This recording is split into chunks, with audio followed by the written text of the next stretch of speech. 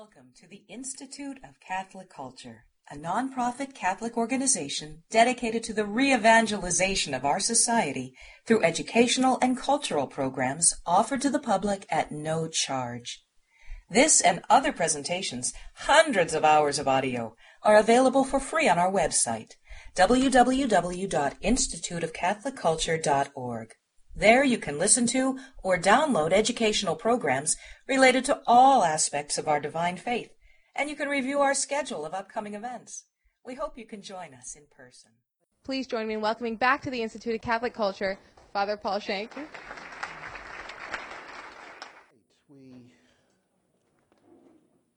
continue our Lenten embrace of our Mother's Heart. I don't know if we need to be reminded again of Simeon's prophecy, which is the theme of our walk together, and whether we need, our time is considerably limited to what we want to cover. And so we'll just go back a little bit to Simeon's prophecy in Luke's Gospel, the second chapter, because we said last week that we were going to look into Mary's heart, and in looking into her heart, we find four chambers, and we said there was a chamber for God, a chamber for Israel, a chamber for the Gentiles, and a chamber for the church. Last Sunday evening we looked almost exclusively at that chamber for God, and rightly so, that we would spend our time pondering the greatness of that love. So that leaves us only this evening to reflect on the other three, Israel, the Gentiles, and the church. So let's be reminded now of the prophecy of Simeon. You remain seated. I will stand. From Luke's Gospel. And his father and his mother marveled at what was said about him. And Simeon blessed them and said to Mary his mother, Behold, this child is set for the fall and rising of many in Israel, and for a sign that is spoken against. And a sword will pierce through your own soul also, that thoughts out of many hearts may be revealed. The Gospel of the Lord.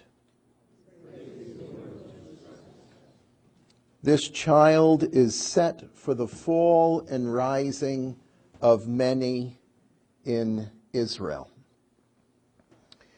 So tonight we find that Miriam, holds a place in her Immaculate Heart for her Jewish people, the people of Israel.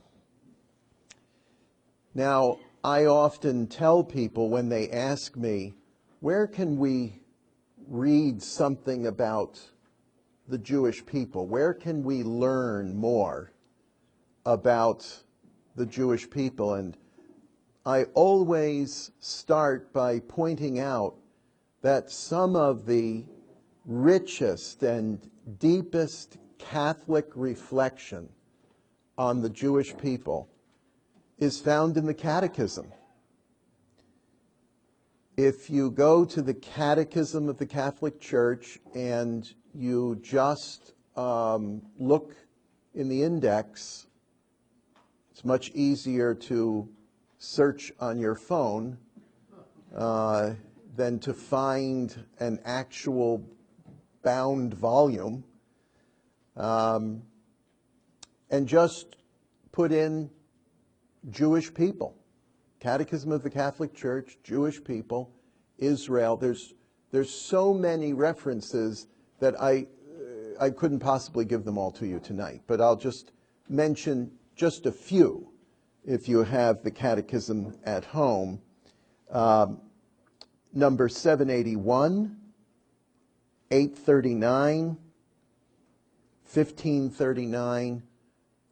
These are just a few, but there are many, many, and they're beautiful reflections and very enlightening when it comes to the relationship between the church and the Jewish people and the Jewish people in the church. But tonight, I'm going to use just one document of the Second Vatican Council, Lumen Gentium, and just one paragraph, number 55 of Lumen Gentium. And this is a beautiful ponderance of the relationship between Mary and the Jewish people. First, or rather, I'll read the last part of that paragraph first, and then the rest of it, because for our purposes it makes sense. The last shall be first. Mary stands out among the poor and humble of the Lord. I don't know that when they drafted Lumen Gentium, they took this language that they were thinking that our Lord's people in Israel, particularly Nazareth, but just our Lord's people, we refer to as Am Haaretz, the people of the land, the common, ordinary folk, the farmers, the artisans, the poor, humble folk. Mary stands out among the poor and humble of the Lord, who confidently hope for and receive salvation from him. With her, the exalted daughter of Zion, and after a long expectation of the promise, the times are fulfilled, and the new economy, this comes from the Greek oikos, household, the new household is established when the Son of God took a human nature from her, that he might, in the mysteries of his flesh, free man from sin. There's so much in this one statement from Lumen Gentium, but we can't spend too much time here tonight. But again, the exalted daughter of Zion, the long-expected promise, the times being fulfilled, the new household, and the Son of God took a human nature from Mary, from her. Now we know that the very long established and relied upon firm law in Judaism is that one born of a Jewish mother is a Jew. And this is still the standard for making aliyah to Israel, to claim one's birthright. And it is established by the rabbinical court of Israel and also the religious court. The rabbinical court, and the Supreme Court of Israel.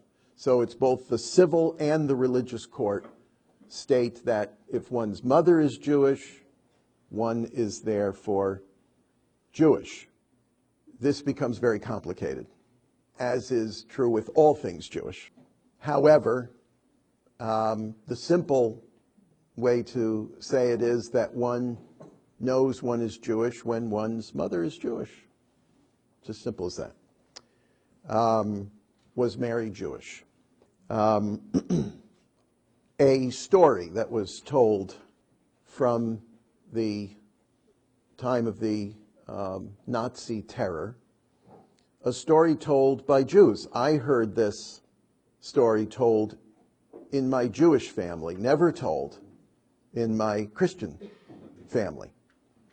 But the story told that when Hitler took over the churches of Germany, you know, Hitler appointed his own bishop, archbishop of the churches of Germany, and of Nazi Germany. And so there was a rumor that some Jews had taken refuge in a particular church. And on a Sunday morning, with the service going on, an SS officer appeared in the back of the church, and he commanded the attention of the pastor who was conducting the service, and everything came to a stop.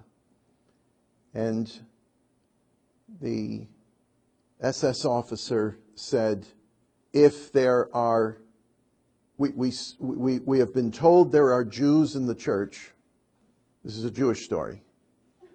And if there are Jews in the church, they are to come with me now.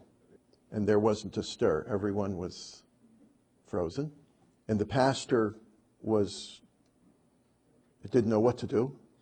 And then there was some rumbling, and the image of the Blessed Mother on one side of the altar came loose and dropped down into the chancel, and then there was a stirring. This is a Jewish story where St. Joseph, the image of St. Joseph, stirred and then dropped into the chancel, and the two images began moving toward the front, and then there was more rattling and stirring, and the figure on the cross came loose and fell to the chancel, and the three images walked down the aisle of the church and walked with the Nazi officer, and then the doors of the church closed, and then the service continued. That was a Jewish story that was told in my Jewish family. And I grew up with this strange idea of what happens on Sunday morning in Christian churches.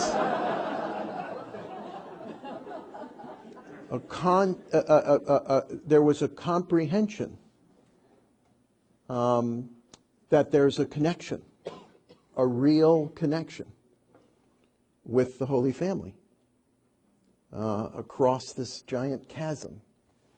On a much lighter note, I was in Birmingham, and we had just done a taping of the EWTN broadcast, and we all went out afterward for something to eat, which of course is mandatory for Christians when they gather. They must eat something.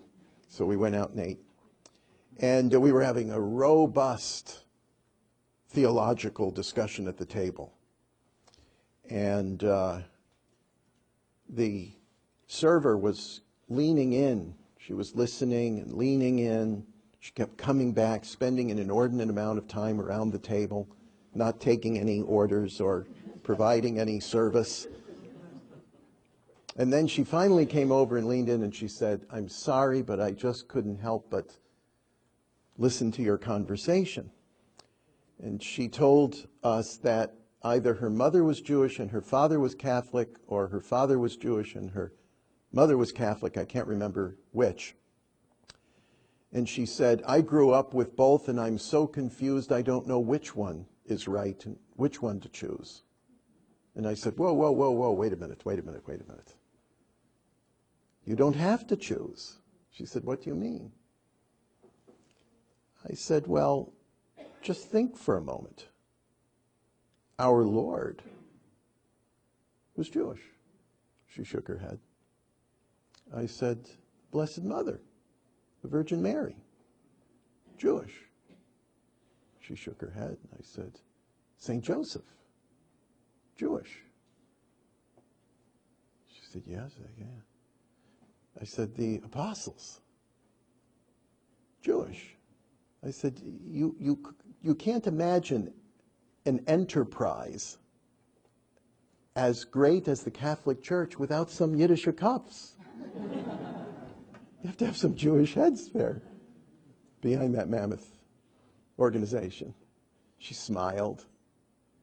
And as we spoke a little more, it dawned on her really for the first time, even though she had a parent who was Jewish, it occurred to her for the first time that the church is Jewish at its very heart and soul. So, for whatever that was worth. Now, let's go on in Lumen Gentium. The sacred scriptures of both the Old and the New Testament, as well as ancient tradition, show the role of the mother of the Savior in the economy of salvation in an ever clearer light and draw attention to it. The books of the Old Testament describe the history of salvation by which the coming of Christ into the world was slowly prepared. These earliest documents, as they are read in the church and are understood in the light of a further and full revelation, bring the figure of the woman, mother of the Redeemer, into a gradually clearer light. Now, what I'd like for us to do is just look at and reflect upon some scriptures that make this deep, abiding connection between the Blessed Mother and the Jewish people, her Jewish people. Now, Lumen Gentium goes on, when it is looked at in this way, she is already prophetically foreshadowed in the promise of victory over the serpent, which was given to our first parents after their fall into sin. This is a reference to Genesis chapter 3 and verse 15. If we look there just a moment, Genesis 3:15. I will put enmity between you and the woman, and between your seed and her seed. He shall bruise your head, and you shall bruise his heel.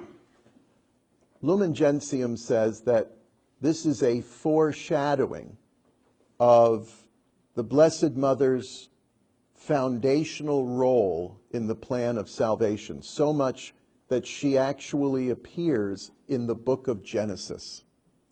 Now, I've read to you from the Revised Standard Version, which is the English translation used for the Catechism. Does anyone have the Douay Rheims translation tonight? Would you read Genesis chapter 3 and verse 15? Would you read that last phrase one more time? Do you see the difference? Oh, the Latin version, the Vulgate, which the Douay Rheims is the translation of, the English translation of, would rather have it she rather than he. Why is this? Well, this is a very distinct difference between different versions of the Bible.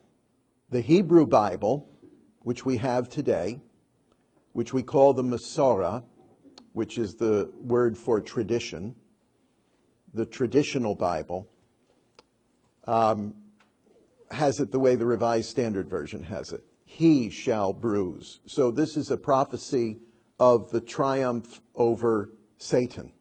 And the reference here to he, then those who would read the Hebrew Bible would say this is a reference to Christ, the seed of the woman. And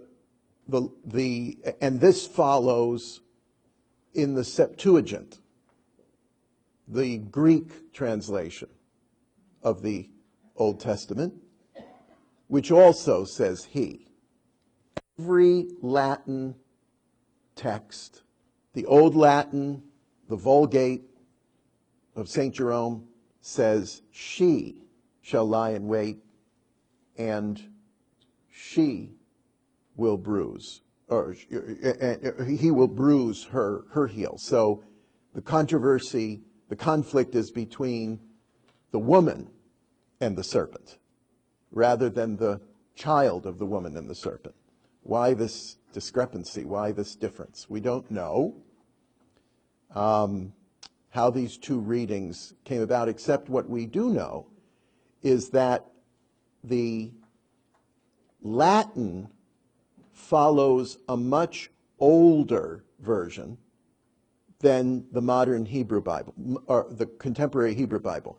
Most people will make the assumption that the Hebrew Bible would be older and therefore more authentic than the Latin or the Greek Bible.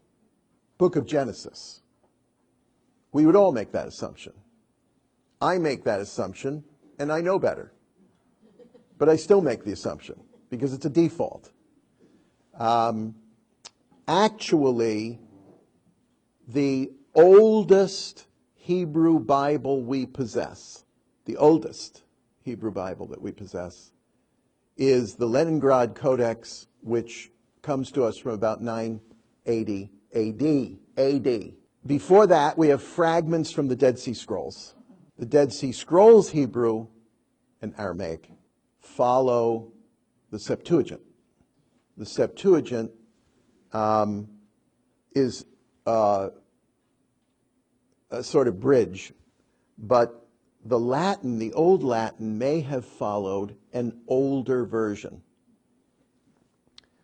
But regardless, Monsignor Knox, in his translation of the Bible, says that the witness of the fathers was that Mary, regardless of who we see in conflict in Genesis 3:15, Mary is integrally involved in this because it is her seed who defeats Satan. And so, regardless of how we see it. But nevertheless, the church in Lumen Gentium says that this is a prophecy of Mary's role, integral role, in the plan of salvation, the defeat of Satan. Likewise, it goes on, she is the virgin who shall conceive and bear a son, whose name will be called Emmanuel. That's Isaiah 7:11. You know it very well. You know this passage from Isaiah, which is read at Advent and Christmas. But I'd like you to see the verse just before it. Isaiah chapter 7 and verse 12. Did I say 7:11? I meant 7:14. But Isaiah 7 and verse 12. But Ahaz said, I will not ask, and I will not put the Lord to the test. Verse 13, and he said, hear then, O house of David, Beit David, the royal house of David. Now, the royal house of David is very important for us to understand the distinction. When we speak of the line of David, we are speaking of the Jews, distinct from speaking of Israel. Israel is the larger nation, the 12 tribes, descendants of Jacob. The Jews are the distinct clan within Israel who are the descendants of Judah and Benjamin and Reuben, but never mind. It's complicated. But for our purposes, let's just understand this. The house of David is the house of Judah, and the house of Judah, Beit Yehudi, Jews. Okay? Jews. The term Jew and the term Judahite, same thing. So all Jews are descendants of Judah, which is the house of David. Okay? Except for those that are from Benjamin and those that are from Reuben and the Kohanim and the Levi, but that's too complicated. They're all in Judah now, Okay? So hear then, O house of David, is it too little for you to weary men that you weary my God also? Verse 14, therefore the Lord himself will give you a sign. A sign. I want you to make a correlation here. The word sign in the Hebrew Bible is Shimon. Shimon, when it's anglicized through the Greek, is, you guessed it, Simeon. Therefore the Lord himself will give you a sign. Behold a virgin. Let's just pause there. Because we sing these verses again and again and again, and Handel's Messiah plays in the background over and over and over again, we lose the impact of what is being told to us here. Behold a virgin. That in and of itself is enough to be said, but more is said. Shall conceive and bear a son, and shall call his name Immanuel. Immanuel. With us. Immanu, with us. El is God. With us is God. The Son with us is God. We can't spend enough time tonight on this. The Son with us is God. Behold, a virgin. The Son with us is God. She conceives, and the Son with us is God. So we see what Lumen Gentium tells us is this gradual clarification, the vision of the Blessed Virgin becomes clearer and clearer across the ages. With each of these comes more light. Do you see how this is happening? From Genesis now all the way to Isaiah. Lots in between, okay? She is the one who is in labor in Bethlehem and gives birth to the ruler of Israel who sits on the throne of David. This comes from Micah chapter 5 and verses 2 through 4. Micah 5, 2 through 4. Always look for more gospel in those 12, what we have come to call minor prophets. What is so minor about these prophets? Nothing. In Hebrew, we just call them the 12. Interesting, the 12. Micah 5, 2 through 4. Micah 5, 2 through 4. But you, O Bethlehem Ephratah, who are little to be among the clans of Judah, from you shall come forth for me one who is to be ruler in Israel, whose origin is from of old, from ancient days. Therefore he shall give them up until the time when she who has labor pains has brought forth. Then the rest of his brethren shall return to the sons of Israel. She who is in labor, who has labor pains, has brought forth. Again, Mary in the center of the economy of salvation. And the rest of his brethren shall return to the sons of Israel. What does this mean? Perhaps what it means is that the gospel went forth. Christ sent out his apostles. St. Paul tells us to who first and then to who? To the Jew first, to the house of Judah first, ruler of Israel. The house of David is the house of Judah. And so the gospel would have to go to Judah, to the Jews first, and then to the Gentiles, because he was coming as ruler of the house of David.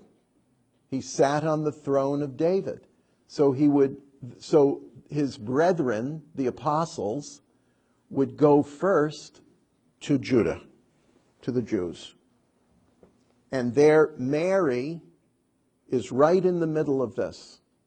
She's the one in labor who gives birth, and then the ruler comes into the house of Judah, the house of David, and then the apostles go first to the Jews, Jerusalem, Judea, Samaria, and then the uttermost parts of the earth, right?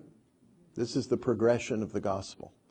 Exactly as Micah tells us. Exactly as Micah tells us in the 8th century BC. 800 years before Jesus is born. Follows exactly that pattern.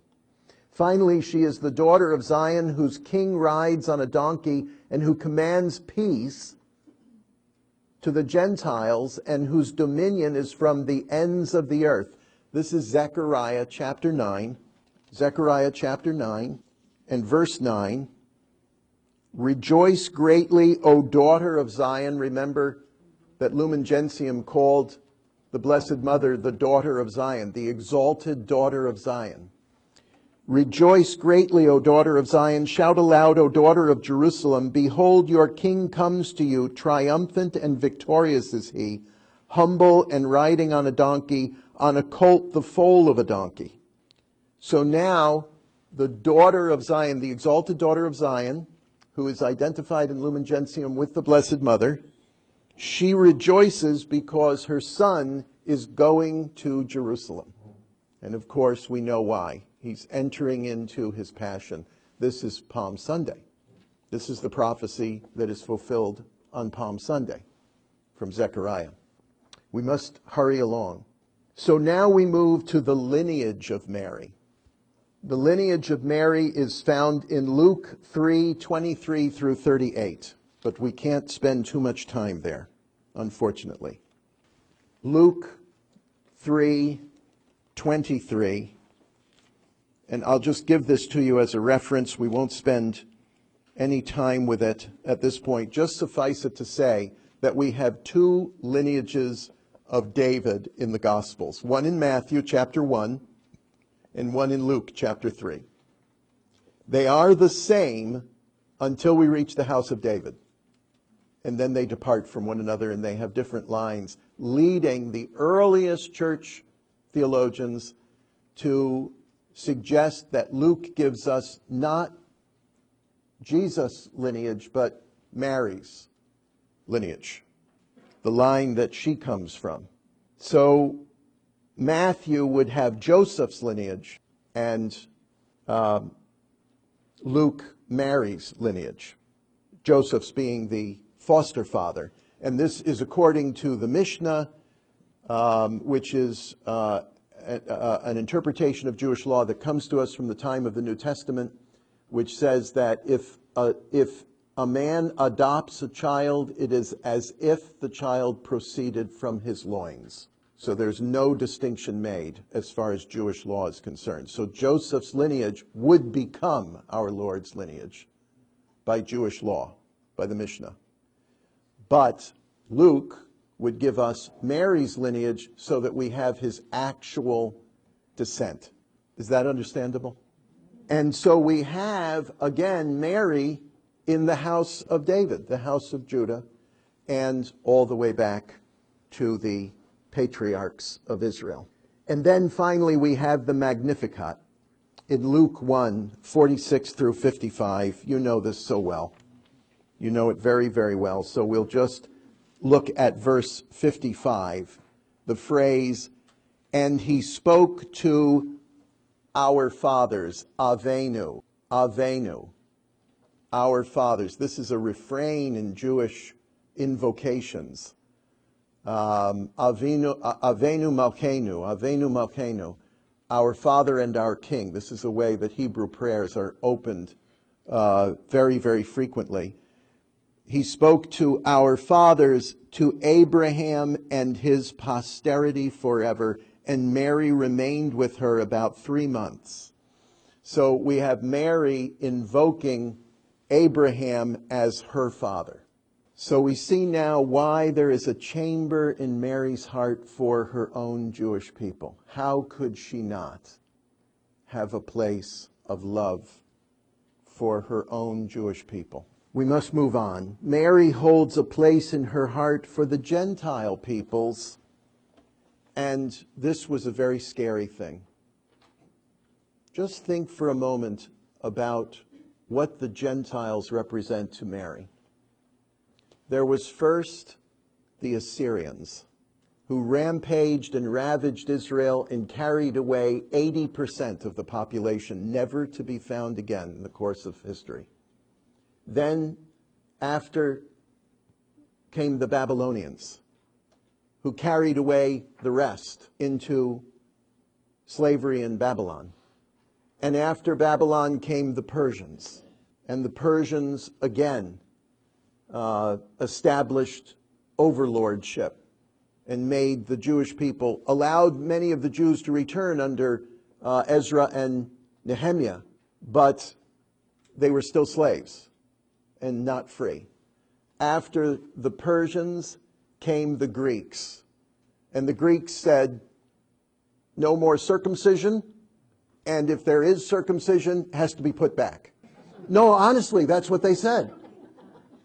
And they made them go through cruel surgical procedures to try to restore what was taken away in the circumcision. Imagine what that meant to the people. How horrifying that was. Then, after the Greeks, came the Romans. And you know Romans, what they're capable of. And if you go to the Forum in Rome today, you see the arch, you've seen it, with the Jewish slaves carrying the furniture of the Holy Temple into Rome.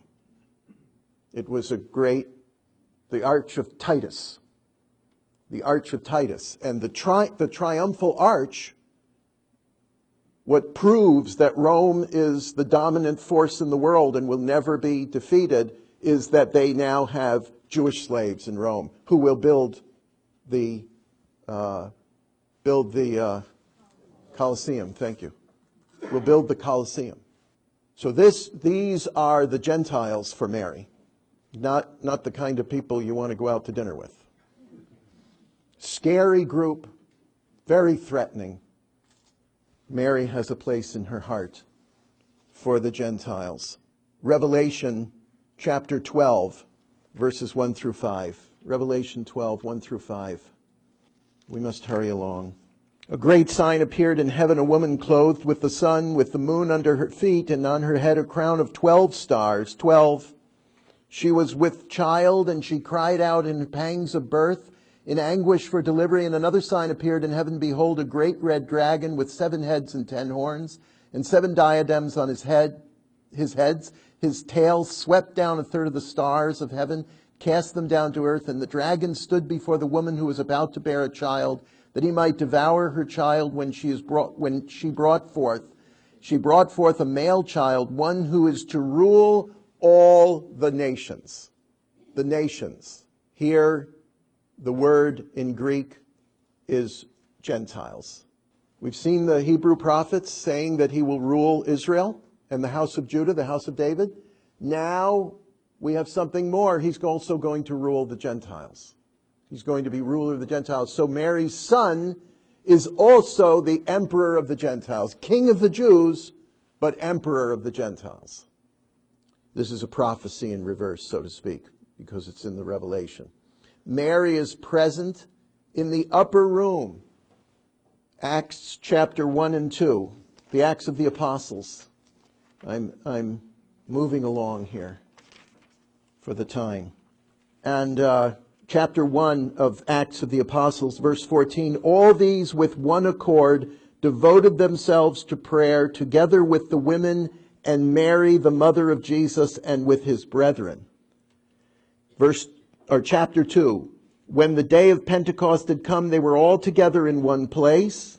You see that, in one accord? Suddenly a sound came from heaven like a rush of a mighty wind, and it filled the house where they were sitting. And there appeared to them tongues as of fire. This is chapter 2, verse 3. Distributed and resting on each one of them, and they were all filled with the Holy Spirit and began to speak in other tongues as the Spirit gave them utterance. And then all the different languages are listed. We can't spend too much time there. But to say this, what is going on here? And Mary is in the middle. Mary is in the upper room. The Holy Spirit comes down and reverses first Babylon. At Babylon, Genesis 11, chapter 11. We can't spend any time there. Genesis chapter 11, they build a ziggurat,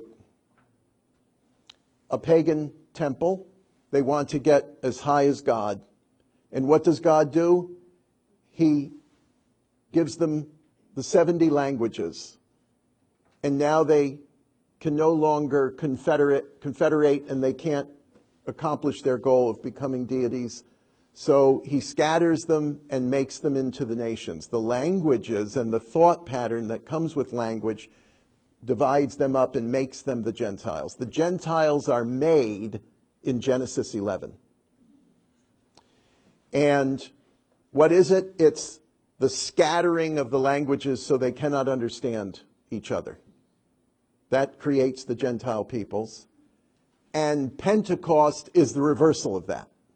Because now they speak all the languages of the earth, but they all understand each other on Pentecost.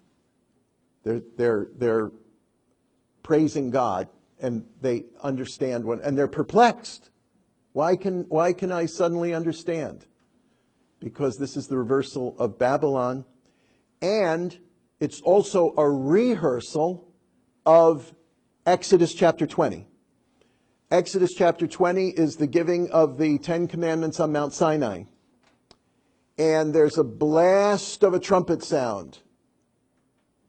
It says that it was, in Hebrew, the phrase is that it was a deafening sound. It was a cacophony, an indiscernible noise. A roar is another way that it might be translated. Well, in that roar, the rabbis say, the very, very ancient Jewish tradition, one of the oldest Jewish traditions, is that the reason it was indiscernible and a roar was because when God gave the commandments on Sinai, he spoke it in all the languages of the world.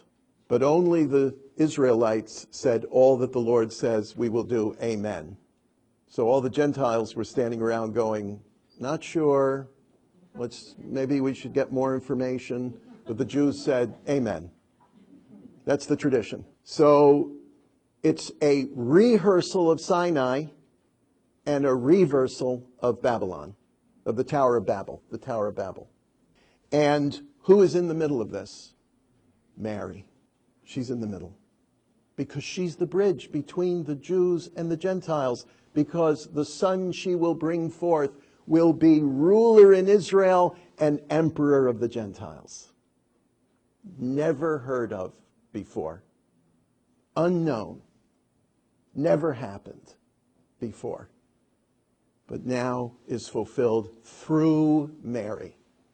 Mary is the one who brings forth the ruler of Israel and the emperor of the Gentiles. When the tongues were restored, the unity was restored between the people who had been fragmented and fractured from one another. And I'm getting the time signal. And which leads us to our third point. Mary has a place in her heart for the church, drawn from the Jews and the Gentiles. One of the most ancient traditions of Mary is that she was given as mother of the church by her son at the foot of the cross. In John chapter 19 and verse 26, John's Gospel, chapter 19 and verse 26. When Jesus saw his mother and the disciple whom he loved standing near, he said to his mother, "Woman, behold your son." Then he said to the disciple, "Behold your mother." And from that hour the disciple took her to his own home. From this comes the great tradition that our Lord gave Mary to the disciple as mother of all disciples, mother of the church. As I said, Mary is present in the upper room when the tongues of the nations, the Gentiles, are restored. Mary gave her own son his body, and now mother to his offspring, which includes the Jews and the Gentiles. Ephesians chapter 2, the letter to the Ephesians chapter 2 and verses 11 through 22. We can't spend enough time there, but I give you the citation and I'll just highlight just a little bit there. Ephesians 2, 11 through 22, just looking at verses 14 through 16. For he is our peace. Now, peace came in once before in Zechariah 9. In Zechariah 9, he would bring peace. And I want to comment on that just a moment, so hold that thought. Our peace, who has made us both one, who is us, Jews and Gentiles, and has broken down the dividing wall of hostility by abolishing in his flesh the law of commandments and ordinances, that he might create in himself one new man in place of the two, so making peace. The peace here is very, very important for us to understand because, first of all, it's repeated twice in this one phrase, and it's an invocation of Zechariah 9 and also of Isaiah, the prophecies that promise peace. Why? Is it just the absence of hostility? No, no, no. You have to understand the meaning of the word for peace, which in Hebrew is shalom. Shalom. In Hebrew, peace is shalom. What does shalom mean? Sha'a olam. Do you see it? Sha'a, that which is olam, together. That which is together. What is fractured and fragmented and torn apart is brought back together. And this is exactly what St. Paul is speaking of here. Even today, olam is the universe. And how do we call the church today? The universal church. Right? Catholicos, right? Universal. So, the peace is the one new man. The Jew and the Gentile brought back together again. This long history of division now is remedied. Now is remedied. And who is at the center of this but Mary? She is mother of his offspring, and his offspring are drawn from the Jews and the Gentiles. And so there is a chamber in Mary's heart for the church drawn from the Jews and the Gentiles. Returning to Zechariah 9 and 10, where the exalted daughter of Zion, whose king rides on the donkey and who commands peace, shalom, to the Gentiles, and whose dominion is to the ends of the earth. The universal church. In her pure and perfect immaculate heart, the heart pierced through by the sword, Mary has a chamber for God. Be it done unto me according to your word. In her pierced heart, she has a chamber for Israel, the promise that he made to our fathers, to Abraham and his children forever. In her pierced heart, she has a chamber for the Gentiles. You who were once Gentiles have been brought near and made both of us one, Paul says in Ephesians.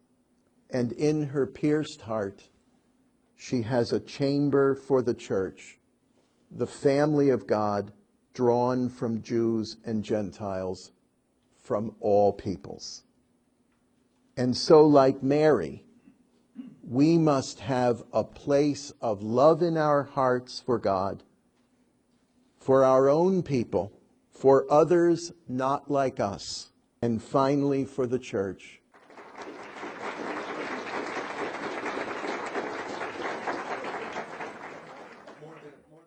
We hope you enjoyed this presentation from the Institute of Catholic Culture.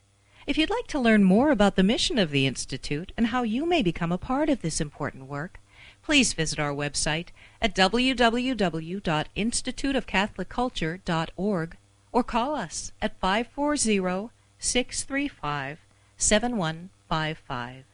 And may the glory of Christ Church be ever more manifest upon the earth. St. John the Evangelist, pray for us.